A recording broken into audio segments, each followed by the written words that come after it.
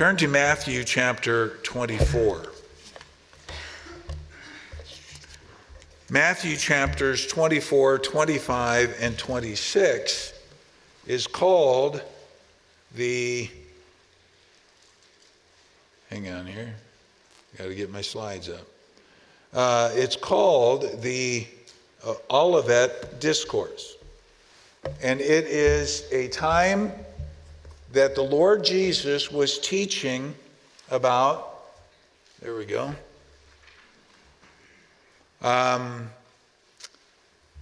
It gives us some indication. Then we'll move from here to Revelation chapter number 6. And we'll spend a week or two discussing the time of the Great Tribulation. And tonight is sort of an introduction or an overview of some of the general things that the Bible tells us it will be like. So notice Matthew chapter 24, verse number 3. And as he, speaking of Christ, sat upon the Mount of Olives, that's why it's called the Olivet Discourse, the disciples came unto him privately, saying, Tell us, when shall these things be, and what shall be the sign of thy coming and of the end of the world? And Jesus answered and said unto them, Take heed that no man deceive you. For many shall come in my name, saying, I am Christ, and shall deceive many. And ye shall hear of wars and rumors of wars. See that ye be not troubled, for all these things must come to pass, but the end is not yet. For nation shall rise against nation, and kingdom against kingdom, and there shall be famines, and pestilences, and earthquakes in divers places. All these are the beginning of sorrows. Then shall they deliver you up to be afflicted, and shall kill you, and ye shall be hated of all nations for my name's sake. And then shall many be offended, and shall betray one another, and shall hate one another. And many false prophets shall rise, and shall deceive many. What's interesting is it seems like human nature has never changed. Everybody wants to know when. When is this going to happen? When is this going to come to pass? The disciples came to the Lord and said, When shall these things be? And though we don't know exactly the when, we know that once the rapture takes place, we are in a time frame that starts laying out one event after another, and with very little speculation, we know when things will happen. Now, when will the rapture happen? We don't know. That's sort of like the first domino, and once it's tipped over, the rest of it falls into place in God's perfect timing. Now, if you want to stick a piece of paper in there in Matthew 24, I'm not sure we'll come back, but we may come back there. But turn to Revelation chapter number 6.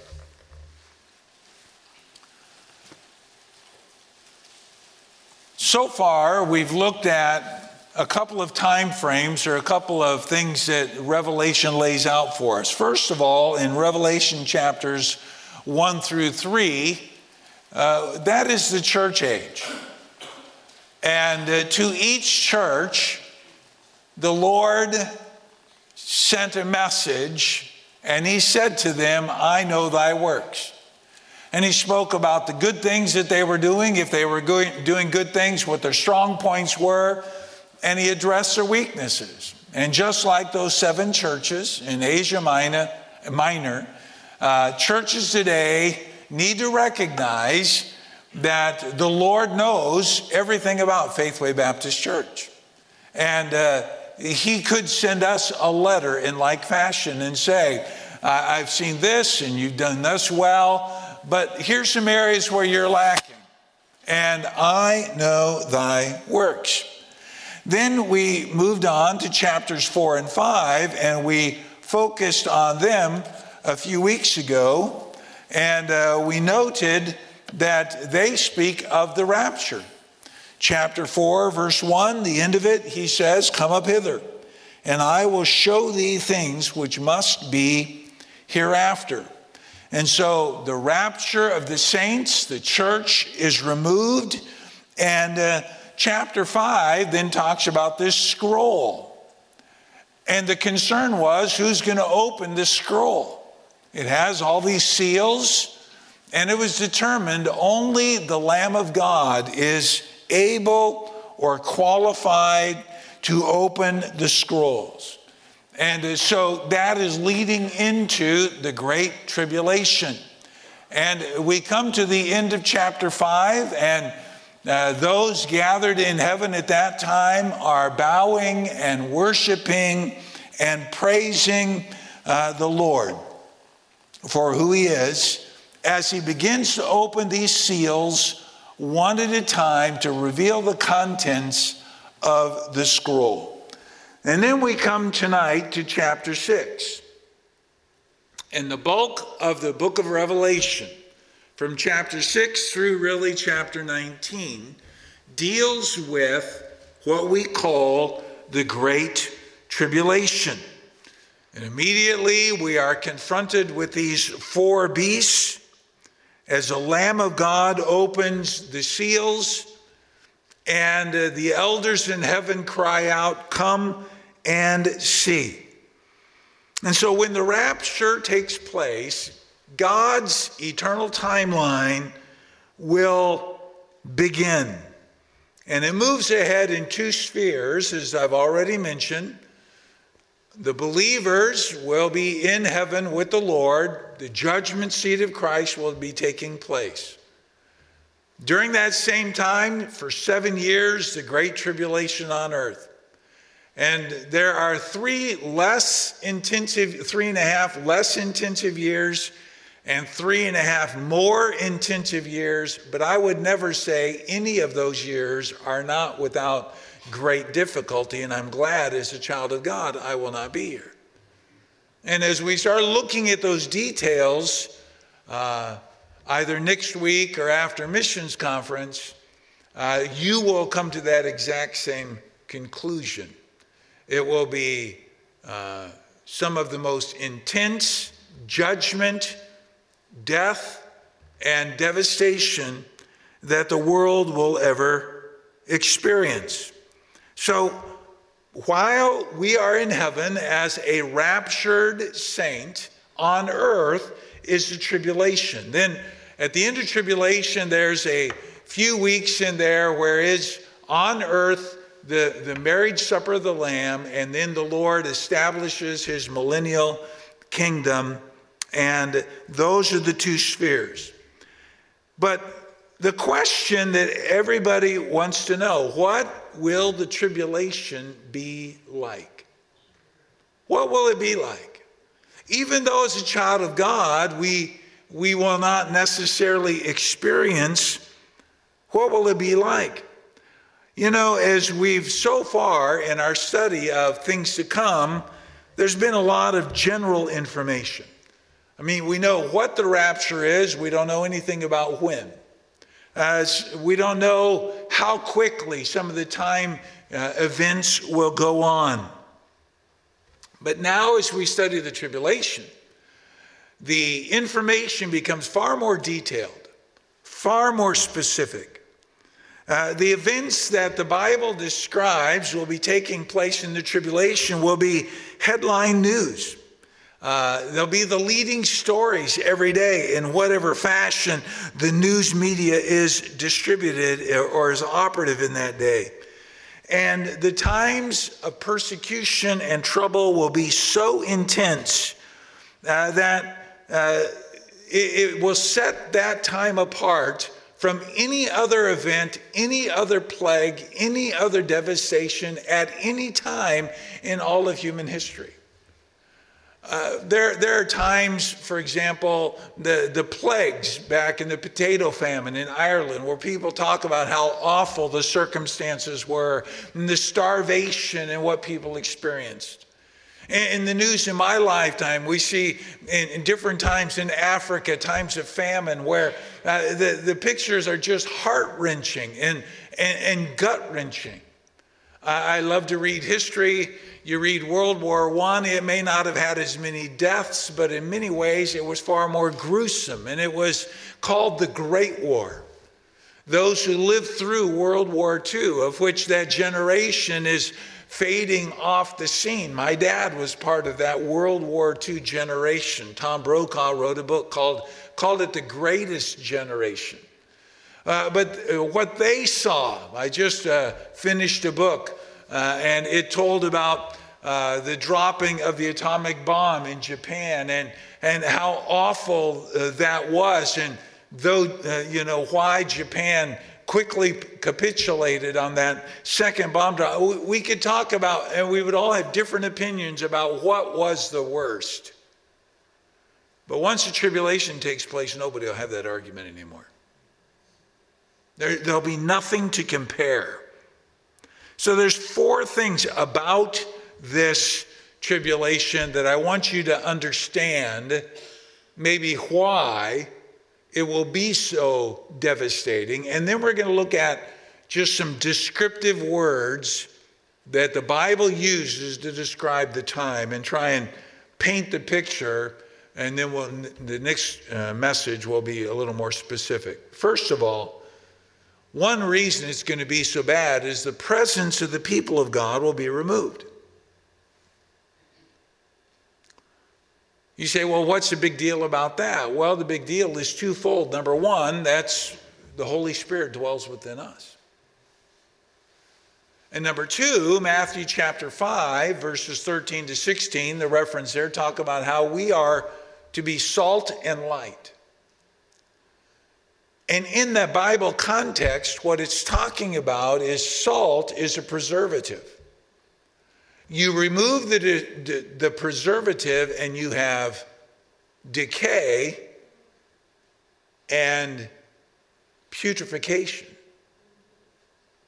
You remove the light and all you have spiritually is darkness, and all that darkness hides. That'll be prevailing. So even though we can talk about how wicked our world is becoming and how difficult it is, and socially and so on, what laws are being passed, there is a restraint on the world because of the presence of believers. But when they are removed, there'll be no more restraint. The second thing to recognize is that the tribulation will not be localized. It will be worldwide in scope. Each of those illustrations I gave a moment ago, World War II, that was primarily Europe and Asia. Yes, there were some battles in North Africa, and yes, a few other places. But the people in North America, though they had to go on a, conservation kind of a mindset and do without, they were not facing the devastation that was going on in Germany and, all the countries as Nazis were steamrolling through Europe, or the Asian islands that were one battle at a time at great loss of life. That was localized. It was a world war. I'm not diminishing it at all, but the tribulation will be global. It will be global. There is no area that will not be touched. And though there are intense difficulties in our world today, I mean, we've tried to do some things to help in Venezuela, and after missions conference, I'm praying about how the Lord would want us to do something more to help out in that situation. That's localized. That is not worldwide. So that will be very different as well.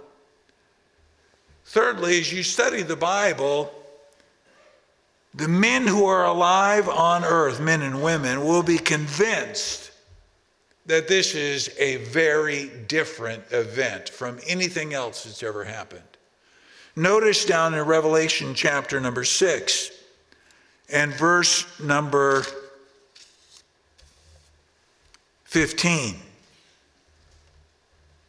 And the kings of the earth, and the great men, and the rich men, and the chief captains, and the mighty men, and every bondman and every free man hid themselves in the dens and in the rocks of the mountains, and said to the mountains and rocks, Fall on us and hide us from the face of him that sitteth on the throne and from the wrath of the Lamb. For the great day of his wrath is come, and who shall be able to stand?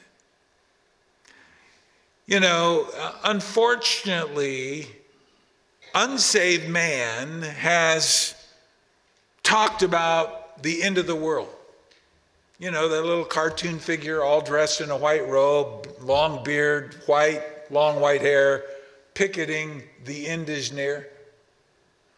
Even Hollywood has picked up on some Bible terms to almost desensitize us, creating movies about the apocalypse, Armageddon. And it almost fictionalizes that which God says is fact. And it will be unlike any other time. It will be such a time that, as we just read, the very rich and the very poor will be in the very same boat, looking for some way of escape.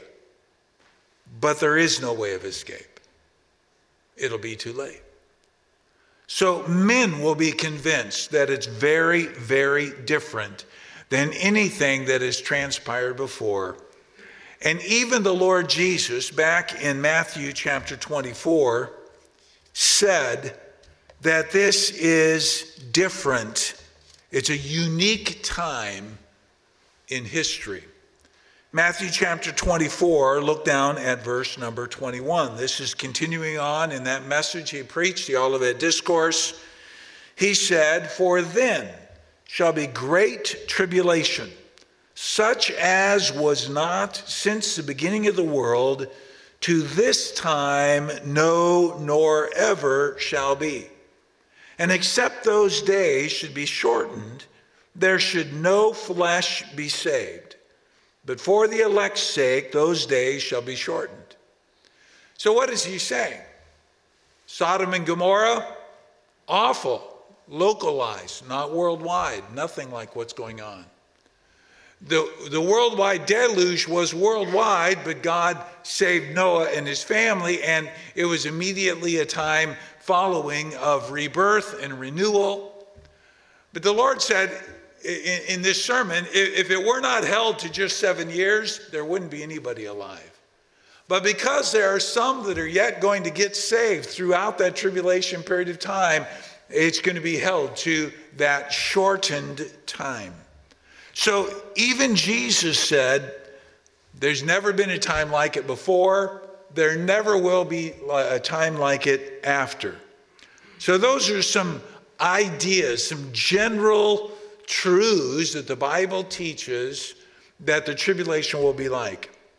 Now I want you to see how the Bible describes this time of tribulation. A listing of adjectives. For sake of time, all I can do is read the verses for you, briefly define it, or give you the word. And you can look up each of these references. If you're taking notes, just write the adjective and the verse references. I think most of them are here in the notes for you, but we don't have time for you to turn to each of these scriptures. By the way, the tribulation is mentioned in over 60 different passages in the Word of God. 60.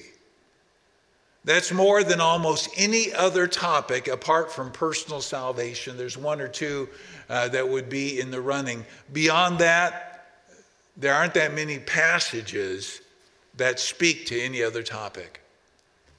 First of all, the Bible says it will be a time of wrath.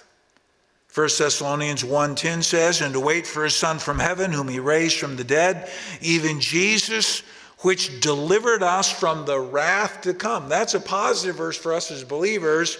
Our salvation delivers us from this time of great wrath.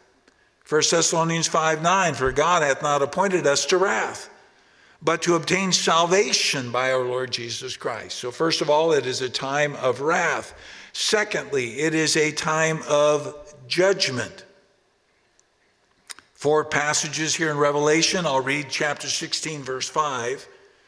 And I heard the angel of the waters say, Thou art righteous, O Lord, which art and wast and shalt be, because thou hast judged us. Verse 7, and I heard another out of the altar say, Even so, Lord God Almighty, true and righteous are thy judgments. Now, God does not delight in pouring out this judgment, but God is holy and just and must keep his word. While God wants all to be saved, none to face judgment, God also is just in meting out his judgment. The third description is that it will be a time of indignation. The word indignation means an anger arisen or aroused, better word, an anger aroused because of something unjust. You see somebody treated unfairly and you have a sense of indignation. You see somebody, out in the public square being rough or brusque with an elderly person. You say, that's just not right. Somebody ought to intervene here. That's the idea of the word. Isaiah chapter 26, verse 20.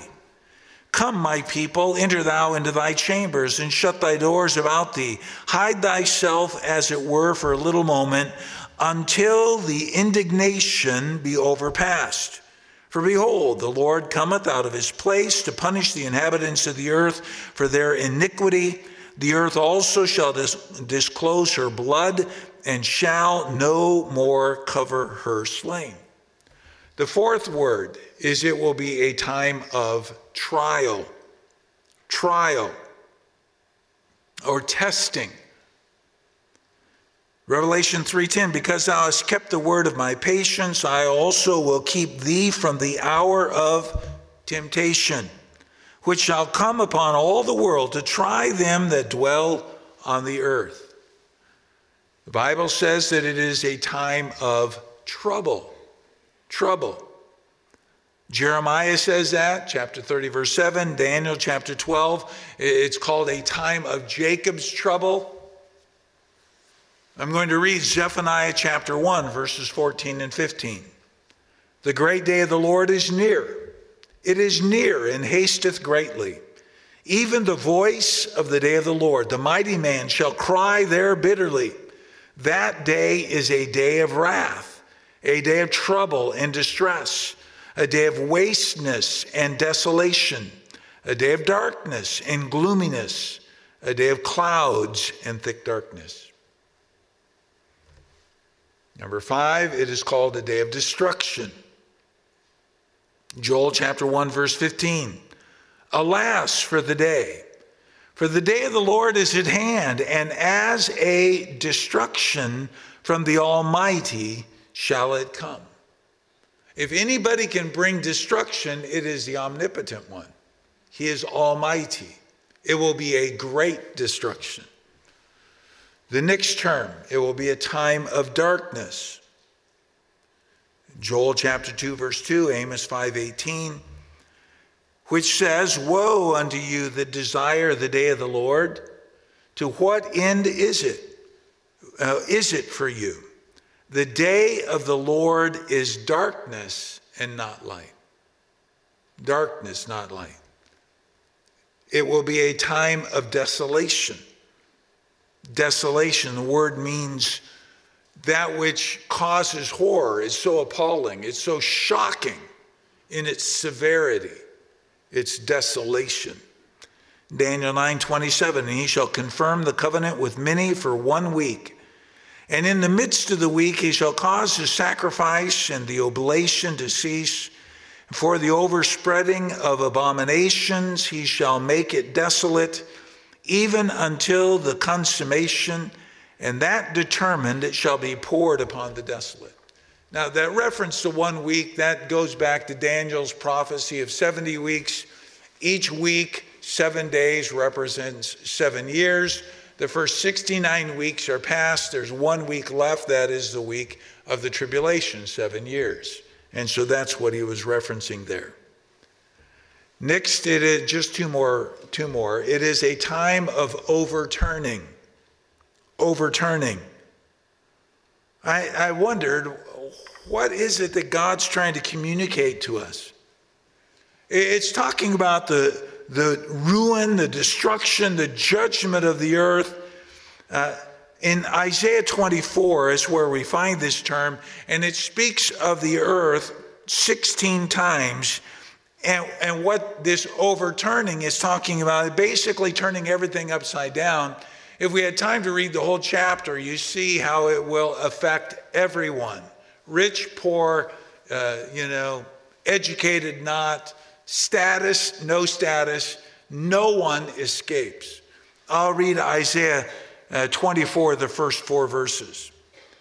Behold, the Lord maketh the earth empty, and maketh it waste, and turneth it upside down, and scattereth abroad the inhabitants thereof. And it shall be, as with the people, so with the priest, as with the servant, so with his master, as with the maid, so with her mistress, as with the buyer, so with the seller, as with the lender, so with the borrower, as with the taker of usury, so with the giver of usury to him. The land shall be utterly emptied and utterly spoiled. For the Lord hath spoken this word. The earth mourneth and fadeth away. The world languisheth and fadeth away. The haughty people of the earth do languish. I tried to visualize in my mind, what is it talking about? And a few years ago, I read a book. I'd never read about the Dust Bowl era in Southwest United States. And I read a book. It was fascinating, but I thought, what an awful time to live. I mean, the winds just took away all the topsoil and nothing was stable. And I mean, whole houses are buried in the dust that settled as the winds blew it around. I mean, it's just awful. And as I try to imagine what God is communicating to us here in Isaiah 24, that no one will look on the earth and find anything that has any beauty left. It will be totally turned and overturned. And then it is a time of punishment. There in Isaiah 24, once again, verse 20, the earth shall reel to and fro like a drunkard, and shall be removed like a cottage, and the transgression thereof shall be heavy upon it, and it shall fall and not rise again. And it shall come to pass in that day that the Lord shall punish the host of the high ones that are on high, and the kings of the earth upon the earth. Now, folks, all I'm doing tonight is trying to lay an overview that there is no place in the Bible that I can find that speaks of the tribulation, that paints it in anything but black overtones. There is no, anybody who mocks it and says, oh, well, you can endure anything for 7 years, has not read the Bible. Now, you can't calculate it accurately, but I remember a few years back and trying to carefully calculate and do my reading. I'm convinced that over half of those alive when the tribulation begins will die within 7 years. Over half. Now imagine, you're an unsaved person. You may know a couple of Christians. The rapture takes place and you're wondering, I wonder where they went. And you hear rumors. There's all kinds of speculation. Well, maybe this, maybe that. Maybe somebody's, I remember them talking one time about they're going to be caught away. Oh, well. And at that point in time, they enter into a period of time that is absolutely beyond our ability to conceptualize and imagine accurately. But in the next, I'm not going to drag this out because it is pretty heavy.